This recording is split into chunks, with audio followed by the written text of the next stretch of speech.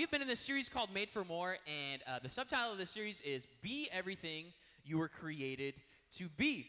And to get you a little bit caught up, first and foremost, I just keep hammering this, and we've been getting more questions via email, but we have Conversation Sunday coming up at the end of this series as we're processing through, hey, who am I created to be, and processing what that might look like for each and every one of us personally. We just want you to engage with some questions that we have available on our website. Really simple, our website, poncasitychurch.com. Everything that you want to know, any information about ways to get plugged in at our church are available on our website, as well as a question area for you to digitally submit questions. You can also submit questions, any questions that you have, also at our Connect table, which is our new visitors table out in the coffee bar. And we just want you to ask questions so we can create a whole Sunday service around engaging with those questions. And I'm excited. I'm excited about the conversation that we're going to have concerning some of the things that are bubbling up out of each and every one of us given in this series. Who or what were we created to do, right? So just to get us a little bit caught up from last week, the title of the message was More Motivation. And we've been looking, as I mentioned, at Ephesians, which is this letter that this guy Paul wrote, who was rocked by Jesus and became one of the main writers in what we call the Christian Bible, the New Testament, right? Paul is attributed to penning about 1/3 of what we would call the Christian Bible, right? And we're looking specifically at this letter in Ephesians, which is one of what's known as the prison epistles.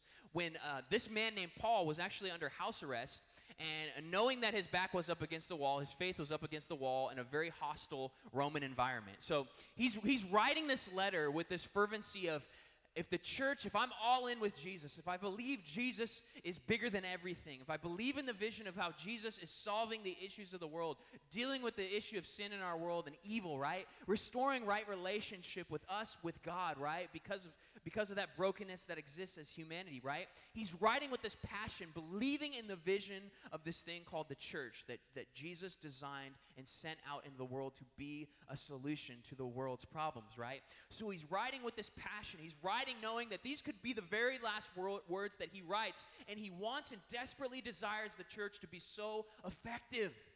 So we've been going piece by piece, chapter by chapter, looking at key verses and unpacking this vision that God has and what it would look like for us as the church to be a good witness in our society of God's heart, his mission, what life with Jesus looks like. And last week we really resolved on one key kind of point as we talked about motivation, and it'll be up on the screen, and it's this. It's in order to make a difference, we need to first know he's already made the difference. Because I think the thing is each and every one of us, we have a desire to do something in the world. We have a desire to be effective. We have a desire to not be like bumps on a log in this thing called life. We actually want to make a difference. But the first foundation we need to understand in order to keep the fuel going for the fire that exists, being passionate about serving other human beings. Because sometimes, how many of you guys know it's hard to serve people who are different than you? Sometimes it's hard to serve people that think differently than you. Hard to serve people that have a different worldview than you.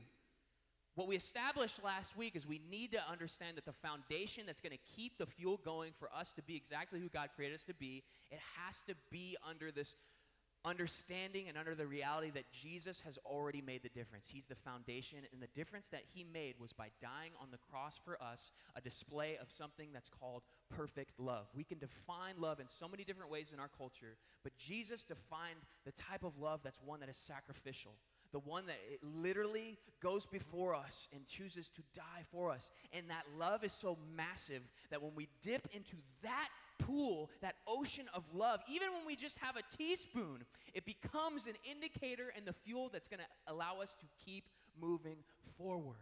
There's going to be obstacles. There's going to be people that get in our way. You're going to have people that literally don't believe in you and come up against you being exactly who God's created you to be. And the only sustaining power that's going to keep you going is this massive, unlimited ocean of God's love that was displayed on a cross for you and I because he loves us that much. See, in order for us to make a difference, we have to build our difference making on the foundation of the difference that he's already made, simply because of the profound love that he displayed for us on the cross. Human motivation will only take us so far, but God's love is an endless fuel source.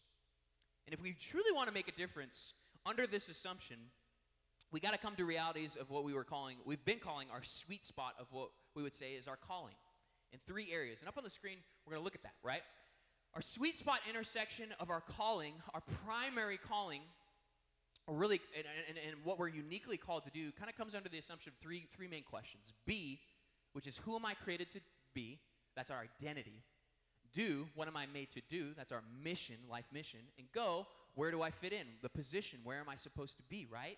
And we find this intersection so beautifully displayed in the scriptures as Jesus paints a vision for our lives and what that looks like. And first comes under the idea of our primary calling, which will be up on the screen, and our unique calling, which is this intersection. So what does the sweet spot look like as a follower of Jesus in terms of what we're supposed to establish while we're on this earth, right? The primary calling that we have, Jesus has called us to do, it's not like hidden. It's not like the secret thing that you have to navigate the scriptures for. It's actually the mission that he called each and every one of us to do. It's the primary calling of what we're supposed to invest in our lives as believers. And it's this. We're called to be disciple who makes disciples wherever we are. That sweet spot intersection of those 3 areas gives us this primary calling of understanding. First and foremost, we're called to be followers of Jesus that grow in the likeness of Jesus, but also multiply ourselves, not based on church culture, not based on like how everybody behaves at church, but based on what it means to be Christ-like. Multiplying that out of our lives, investing in other people, helping others become disciples. And we do that wherever we're at. Wherever there's people, there's opportunity. That's what's so amazing. Wherever there's people is this massive amount of resources that God believes in and God treats as royalty and treasure, as his people. Amen? And then we have this thing called the personal calling, which we looked at in Ephesians chapter 2. The reality that, yes, there's this massive calling that we participate in, but specifically for each and every one of us, we all have a personal sweet spot. And it's under the intersection that I am uniquely made, the be, to do good works and deeds, the do, wherever I can be most effective. This is more entrepreneurial. This is more having to discover and wrestle with what this looks like for you. Your name isn't written in the scripture saying, this is your specific assignment, thus says the Lord. No, we have to actually navigate and understand how has God created us. God has created you uniquely, unlike anyone else that you're sitting here in the sanctuary with, unlike anyone else in our city, unlike anyone else in the world. You are unique, and God has created you specifically to partner with his mission to make a massive difference in the world that we live in. The church is called to be the fullness of Jesus into every nook and cranny of society. Like water that fills and saturates an aquarium, Jesus is sending his church to saturate our city, region, and world. That's how we're going to change the world together. Being sent people, understanding who God's created each and every one of us to be. And lastly, we've been talking a lot about our commitment as a church, and it'll be up on the screen, and it's kind of encapsulated in this phrase of you can do it, we can help. Home Depot came up with this phrase as one of their marketing campaigns many years ago. You can do it, we can help. Meaning this isn't Pastor TD and Callie's vision, this isn't our staff's vision, but rather the vision for our church is we want to partner with the vision of Jesus, that he's sending out his church as this mosaic of unique masterpieces, each and every one of us called under the submission of Jesus' vision, but pursuing our unique mission and vision for our lives, how God's created each and every one of us to fulfill the vision he's placed in our hearts, to invite people into God's heart, his love, his passion, his kingdom purposes, and how he has a lens on our world that says, I love this world so much that I've died for it. How are we doing that? This is an unstoppable collective whole around the power and presence of God called the church. Jesus is more, and because of that, we are made for more. Amen? So we're going to look at, in the title this morning, as we transition, the title is this: More Missionaries. More missionaries. We're going to turn to Ephesians chapter 4. And here's what I understand. You could see the massive vision of Jesus. Ephesians 1 clued us in to understand that everything's under Jesus' feet. That means everything. The cosmos. Like nothing compares to the massive size of what Jesus wants to accomplish and how massive he is. Luckily for us, God is not robotic. We've been given free will. So in the midst of a world filled with so much pain, sin, and evil, God does not operate robotically, but allows his church to give an opportunity to push back on the gates of hell, to push back on the purposes of evil and invite others into this powerful reality of his kingdom and the freedom that he offers in an abundant life that he has a massive vision for. We can see this vision. The church can talk about how they're built upon this vision. We can understand our motivation, the unlimited love source that God provides and the love that he has for us. We could see the vision. We could be motivated in all the right places, but then the question that's begged for is, how do we organize this? How do we accomplish this? What does organizing this kind of world mission look like? And the key word this morning is missionaries. Missionaries. And a good key question for each and every one of us is, do you see yourself as a missionary? Do you see yourself as a missionary? And I believe missionaries is directly related to the organization and the vision that God had for his church. And we're going to clue ourselves into that in Ephesians chapter 4 and look at what Paul writes in regards to this organizational style of Jesus. So we're going to look at together Ephesians chapter 4, verses 11 through 16.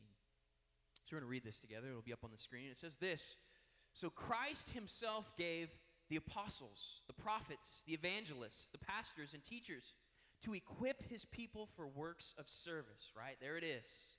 That unique calling, this work of service that's unique to each and every one of us, so that the body of Christ may be built up until we all reach unity in the faith and in the knowledge of the Son of God and become mature, attaining to the whole measure of the fullness of Christ. I love that. The fullness of Christ. There it is. The fullness of Christ has already been defined up to this point. The fullness of Christ is the church of Jesus, literally going into society, fulfilling each God-given mission and representing the fullness of what Jesus wants to express in our city, in our nation, in our world.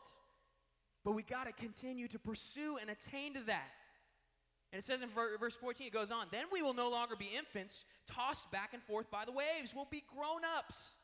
We will no longer be spoon-fed type of believers and followers of Jesus, blown here and there by every wind of teaching and by the cunning and craftiness of people and their deceitful scheming." Man, we get really insecure when we start buying into the insecurities others speak into our lives. But it's so important for us to know and not be shaken of what our foundation is, what we're building upon, the truth of God, and what he's called us to do during our time on this earth. Verse 15, "Instead, speaking the truth in love, we will grow to become in every respect the mature body of him who is the head, that is Christ." There's a massive vision for the church here. What does a mature, beautiful bride look like? The bride of Christ, man. It looks like the church being sent out in every nook and cranny of society to express the fullness of what Jesus wants to express. Verse 16, "From him the whole body, joined and held together by every supporting ligament, grows and builds itself up in love as each part does its work." Come on. We are a community of love, the unlimited source of love, the foundation of love. Love, once again, is the motivation Paul has been building in Ephesians chapter 1 all the way to Ephesians chapter 4. And now he's cluing us in. How is this thing organized? What does this thing actually look like playing out in the world? Does it look like the way that we've thought about church in our minds, in our heads? Does it line up? Does what Paul encouraged as the witness to the world line up with some of our previous church expressions or experiences? These are hard, deep questions, but here's what I truly believe. God wants to reveal something so specific to each and every one of us this morning. And I believe he wants to do that so personally and in depth for each and every one of us uniquely. So as we continue, can we just pray really quick, and then we'll continue. Lord, we're so thankful for your word. We're so thankful that your word is pinnacle to us in terms of the lens and how we pursue, live, and express our lives. Lord, sometimes we want to apply our preferences, our way, but this morning we're saying we submit under your vision, your way, your will. God, you are supreme. Not our preferences, not our experiences, not the way that we've seen it done. We're laying that stuff down at your feet right now and saying, we're bringing it back to you. We're bringing it back to the witness of a beautiful church in the midst of massive Roman persecution that somehow multiplied itself out of that heinous martyrdom and evil and multiplied out into billions of Christians today. We're on board with that organization.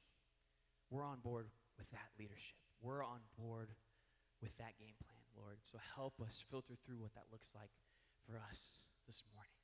In Jesus' name. And everybody said, amen. Amen. Here's what I know. Unleashing the more, believing that God wants more for us, that we are made for more, it's really tied into this original design that Jesus thought about in terms of the body of Christ, in terms of his church. That Jesus gifts the church with different roles to help organize it for more fullness. I love the diversity, the ligaments, the body metaphor to say that, man, although Christ is the head, we represent his body, and each and every one of us represent different parts of the body, different parts that help sustain the body into full health. We don't want to be a sick body that's missing organs, but we want to be representative of the gifts and the diversity that rise up and make up this big, beautiful witness that is a healthy body for the world. You know, it's not about establishing a pyramid to Jesus with a few at the top. But Jesus' organizational style is literally one where you establish a team of equippers who unleash an infinite number of missionaries. Where they live, where they work, where they learn, where they play. You know, it's interesting. We think many times in leadership, we think of that pyramid model because that's what we're used to. We're used to hierarchy. We're used to the top-down type of leadership, but Jesus was constantly leading with a bottom-down type of leadership. I'm going to serve you by washing your feet. I'm going to lead out of a servanthood. I'm going to lead from a place that says, I'm giving up all the rights and the authority that I have as the massive God where everything sits under his feet. This Jesus has the power to be the most domineering, dominant, powerful force in leadership ever. But the avenue he chooses is one of servanthood. The avenue he chooses isn't one that lines up with what many of us are familiar with, a pyramid type of leadership. But it represents one where that pyramid of domination gets flipped upside down, where we serve those on the ground, and we release missionaries to go live out being heroes in their corners of culture, where they live, where they work, where they learn and play. Jesus is the ultimate hero, but he's a hero maker, releasing his church on behalf of his power and his presence to do and multiply the work that he wants to accomplish in the world. And here's what I know. This isn't a prescriptive formula in Ephesians chapter 4, but it's interesting because Jesus gives a gift in 5 specific roles. And when you look at these 5 specific roles, these are influencing styles. And when you think about organizational leadership, I know we got some marketplace leaders and people in the room this morning. You look at these different 5 kind of gift sets, influencing styles that's listed here in Ephesians chapter 4, and you got to argue, and you'd have to receive and understand that you need all of these types of leadership gifts and influencing styles in any type of successful organization. It's interesting when we look at Jesus' organizational style. He was and he continues to be the organizational GOAT, the greatest of all time. Many times in our leadership literature, we're trying to reinvent the wheel, but let's clue in to this ancient, reliable document, hundreds of years old, and see what Jesus thought about when he was thinking up this multiplicative human force to be reckoned with that represents the fullness of himself in the world called the church. Let's look at these 5 styles up on the screen. Apostle. Apostle. What is an apostle? An apostle, one who extends and expands. Think about the Apostle Paul and all of his missionary work throughout the New Testament, right? He was all over the place. He was helping be a force to be reckoned with, expanding the vision of the church. These are your scalers. These are your pioneers. These are the ones breaking new ground. What Paul was doing, no one else had ever done before because it was brand new, because God was doing something new. You want somebody like that on your team. You want an apostolic person. You want people to take risks and break new ground and move a way forward. We need apostles in 2019 as we move a way forward, as we pioneer new ventures and how the church expresses itself in God's heart to the culture that we live in. God cares about where we sit in the timeline of history, and his love has never been devalued. His love has stayed consistent for the humans that he loves so much in this generation, in generations past, and generations to come. What about prophet? Ah, yes, the prophet. The one who questions and critiques. The one who's keeping us true to our vision, our values. The guardians. The ones who are encouraging us to stay the course, the ones who are keeping us on course for what's to come, making sure we're staying true to who God's called us to be. I love the prophetic gifting mentioned here. What about an evangelist? An evangelist, right? That word has been defined, and maybe different things pop in your head when you think of an evangelist, because you're really thinking about a church model probably of how it's been expressed in the past. But evangelist is simply one who recruits to the cause. And a recruiter. Hey, get on.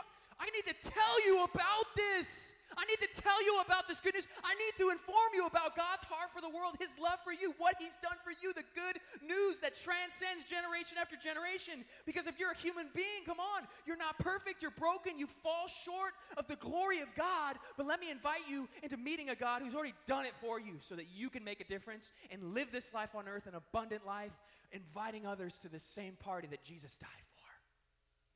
The same current reality and future reality of his power and presence, overwhelming and saturating the earth. The evangelist is one who naturally is infectious to enlist raving fans. Good marketing. Jesus was thinking about that. What does it look like to be a good witness? What does it look like of how we attract others to the most attractive thing in the world when it comes to the depth of what our souls are aching for? What about a shepherd? A shepherd, also known as a pastor, right? One who creates and helps nurture the community into health. One who's nurturing, helping, caring about growth, caring about the spiritual health of other people, caring about what it means to live out our faith and be on a trajectory that looks more and more in the direction of Jesus. And when people are headed in the other direction, it's like, hey, let me, come on, herd you back into the right direction, help you take steps to grow and express your faith. We are in a trajectory where we have an opportunity each and every day to be people that choose to keep growing or choose to be people that head in the opposite direction. A shepherd helps with this. A teacher. We need teachers. These are the ones who explain and organize. These are your project managers, your engineers, the ones that help bring knowledge and truth into action and impact, right? The ones who help explain things so that we can be trained to go do, right? We need all of these.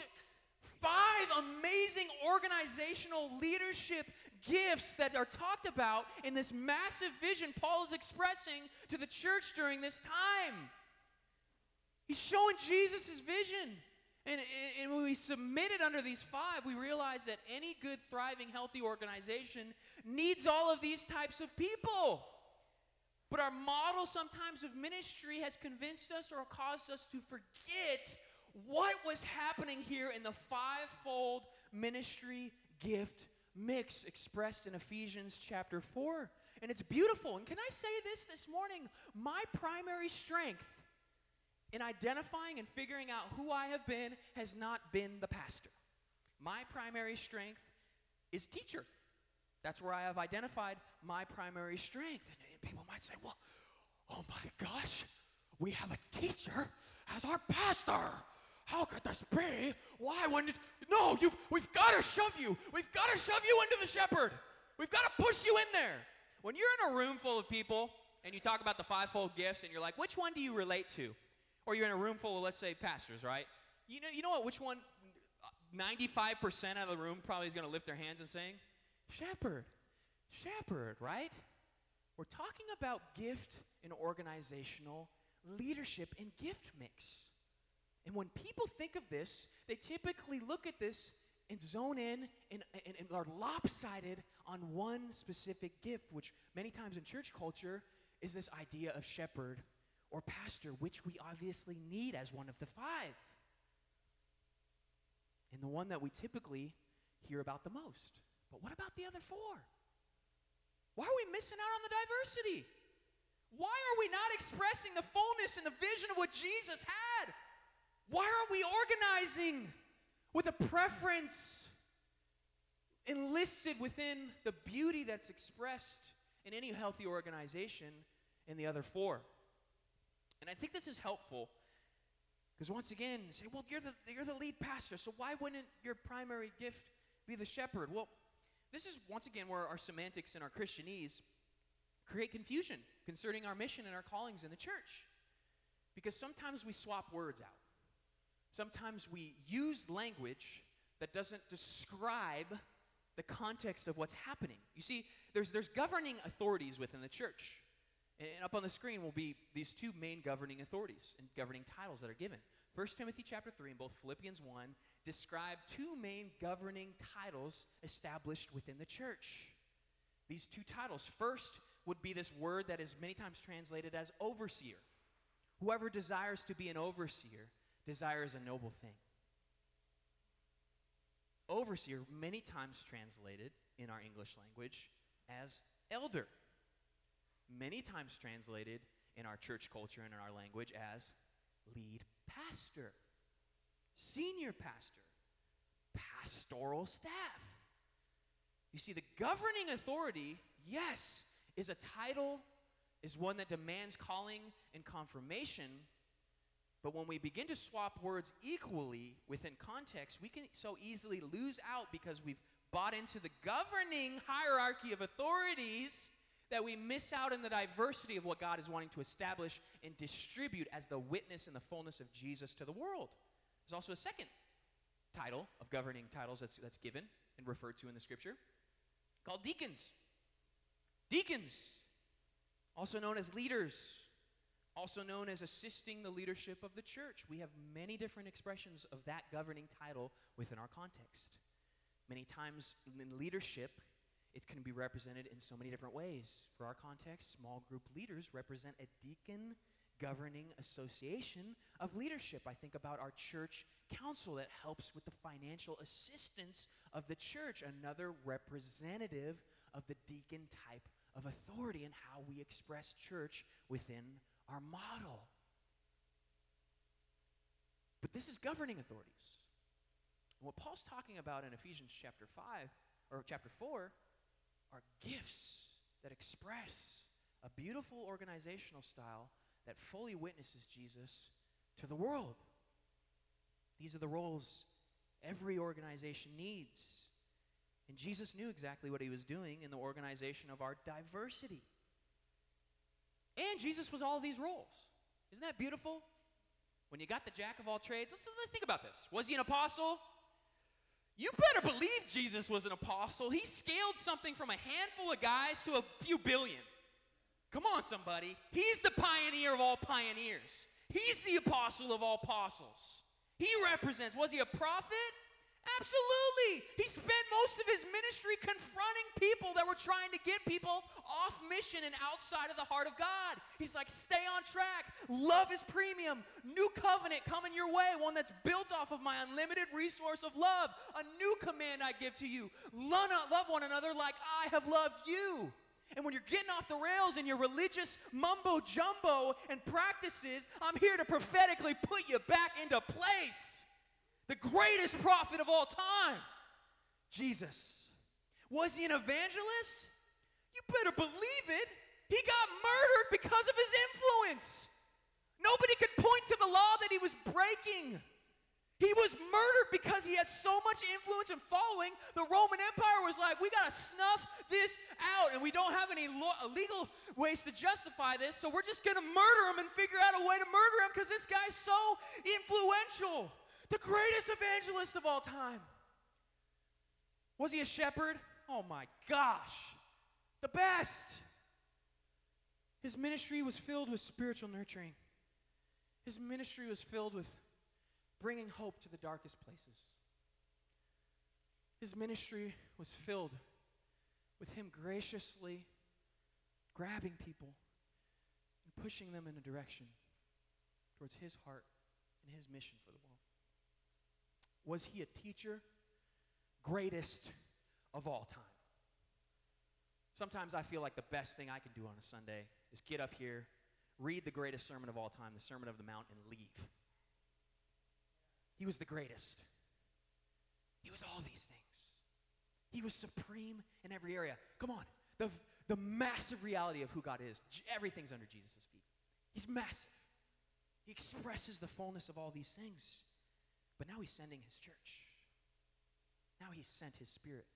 Now we are going to accomplish greater things than he ever did, simply because he's like, I'm going to multiply myself into a community filled with the greatest resource, which is people filled by my power, presence, the same Spirit that conquered the grave, to be sent ones out into the world, to be a diversity, to represent an organization that's going to push back on the gates of hell. But is this a systematic approach to gifts? This is a good question. Is this comprehensive in Ephesians 4, or is it representative? Here's what I'll say. It's unclear. People die on these hills. Well, there's more gifts represented in the scriptures. Right. We teach a growth track called Spirit-Filled Life, where we build a theology of the gifts. I don't want to die on those hills this morning, but what I do want, here's the hill I want to die on this morning as we kind of wrap up, as we conclude, is can we agree that the purpose of gifts is to build up and equip the church to full maturity? I believe we can agree on that. I believe that's clear. Can we also agree that the only way we can practically fill every corner of society with the fullness of Jesus is as if every believer plays their part? I think we can agree on that. I think Jesus organized us such in a way, not for the pyramid, not for the pastor to do everything and the church staff. No! It's not the style and the vision that we've seen up to Ephesians in this point, or up to this point. And if we agree to those things, then it makes sense that we need some organizational design in our churches for the most effectively way to mobilize people. How do we send people? How do we launch people into the corners of culture that only you, specifically in how God's created you to be, affect? I love what Todd Wilson and Larry Welkemeyer say. There's a quote from them in a resource that I was reading, and it says this. It says, regardless of our theology on specific gifts, we are wise to at least consider the pragmatic wisdom and the strengths represented within the functions of gifts mentioned in describing the church and its people. We must see the unique roles within the gifts given by Jesus as important considerations when designing the organizing systems of the church, lest we miss key functions he intended. This is diversity and equipping us as missionaries versus one pastor and equipping us to huddle. Right? Diversity, God's heart, his vision, equipping us to be those sent ones out in our corners of culture, which we can only serve the best in who God's created us to be, versus top down, equip us to huddle around one vision that has the potential to not actually wreck shop for God's kingdom in the world that we live in.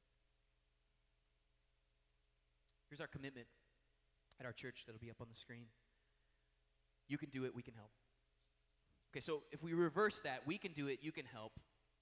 See, it sounds a lot like professional clergy, a hierarchy, and to me it doesn't sound much like an Ephesians 4 hierarchy which unleashes missionaries.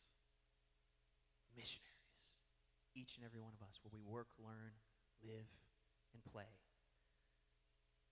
But our commitment as a church body and a family to your growth and your trajectory of growth is one where we say, you can do it. We're going to help you. We want to help you. You're an everyday missionary where you live, work, learn, and play. How do you keep going? How do you stay encouraged? How do you get refueled in God's love? How do you identify who God's created you to be? How do you have resources to help you accomplish who God's created you specifically to be? We can't handhold you through that entire process. See, it's got to be connected with Jesus as the main motivator. But along the way, man, we're here to help. Help that become such a reality for you so that your specific, unique mission underneath the larger mission of the church could be accomplished, where you live, work, learn, and play. And here's where we're going to flesh that out this morning. Here's how we can help you grow. And the first thing is a long-term missionary game plan. Here's what we're trying to accomplish, is ongoing help to resource your primary and personal calling. Is how are we're always having these conversations now, is man, how does disciple making, how does making disciples, how does being a disciple, how is doing that wherever we're at, how do we actually accomplish that? Well, we're looking at that. We want to help with that. We realize there's cracks kind of in some of the areas where we want to help you, and we also want to help you identify your personal calling. So these are some of the long-term things that we're working on and saying, hey, here's areas where we want to get more intentional to help people live out their primary and personal calling, being disciple makers wherever they're at, and also identifying that God's created you uniquely to do good works and deeds where you're most effective. That's our long term. But here's our short term, because I believe you can take a next step today. I believe this. And here's our short term missionary game plan. Make room for a next step. It's time to do a little bit of spring cleaning. Because here's what I know is that your life might be filled to a capacity where you can't even make room for new rhythms. And I'd say this, you don't need to make a huge renovation and feel like you have to have the burden of making a massive renovation all at once. Jesus is just saying, unpack a little bit, clean up a little bit, and make room for a new rhythm in your life. What that's going to look like, two main things that we're encouraging right now in this season of where we're at in our church calendar is join a ministry team. Once a month, serve on a Sunday morning. Serve other people and when we gather together corporately.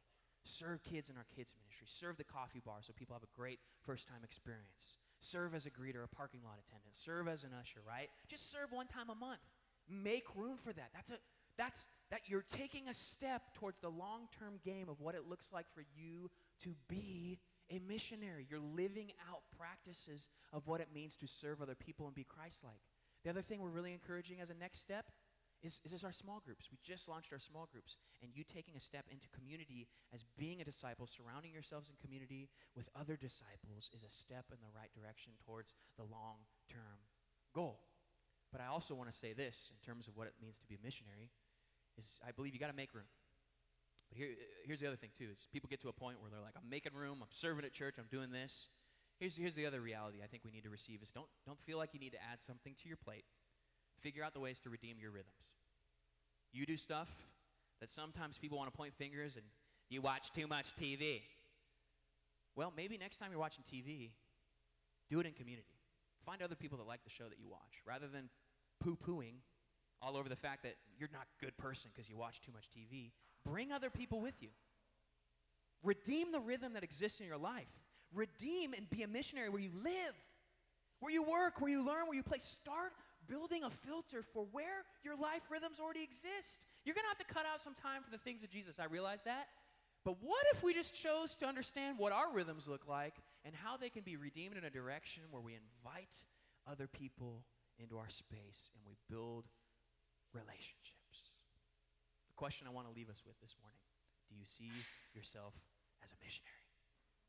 And if you didn't this morning when you walked in, my prayer is that you're leaving this place thinking a little bit differently about your rhythms of life, thinking a little bit differently about your rhythms of how you live, thinking about your workplace, thinking about your education, your classroom, thinking about the things that you do for fun and how that opens a door for us to express and be the fullness of Jesus to the world that we live in. Do you see yourself as a missionary? Because Jesus does. And he believes in you. And he's not going to leave you hanging. And he gives us an unlimited fuel source of his love to even in the midst of the discouragement, even in the obstacles of feeling like we don't know what we're doing, he always comes alongside us, carries us when we need to be carried, and leads us on the trajectory deeper and deeper into God's heart, his mission to fulfill and be the fullness of Jesus to the world, the city, the demographics of where we live currently today in 2019. Amen? Can we pray this morning?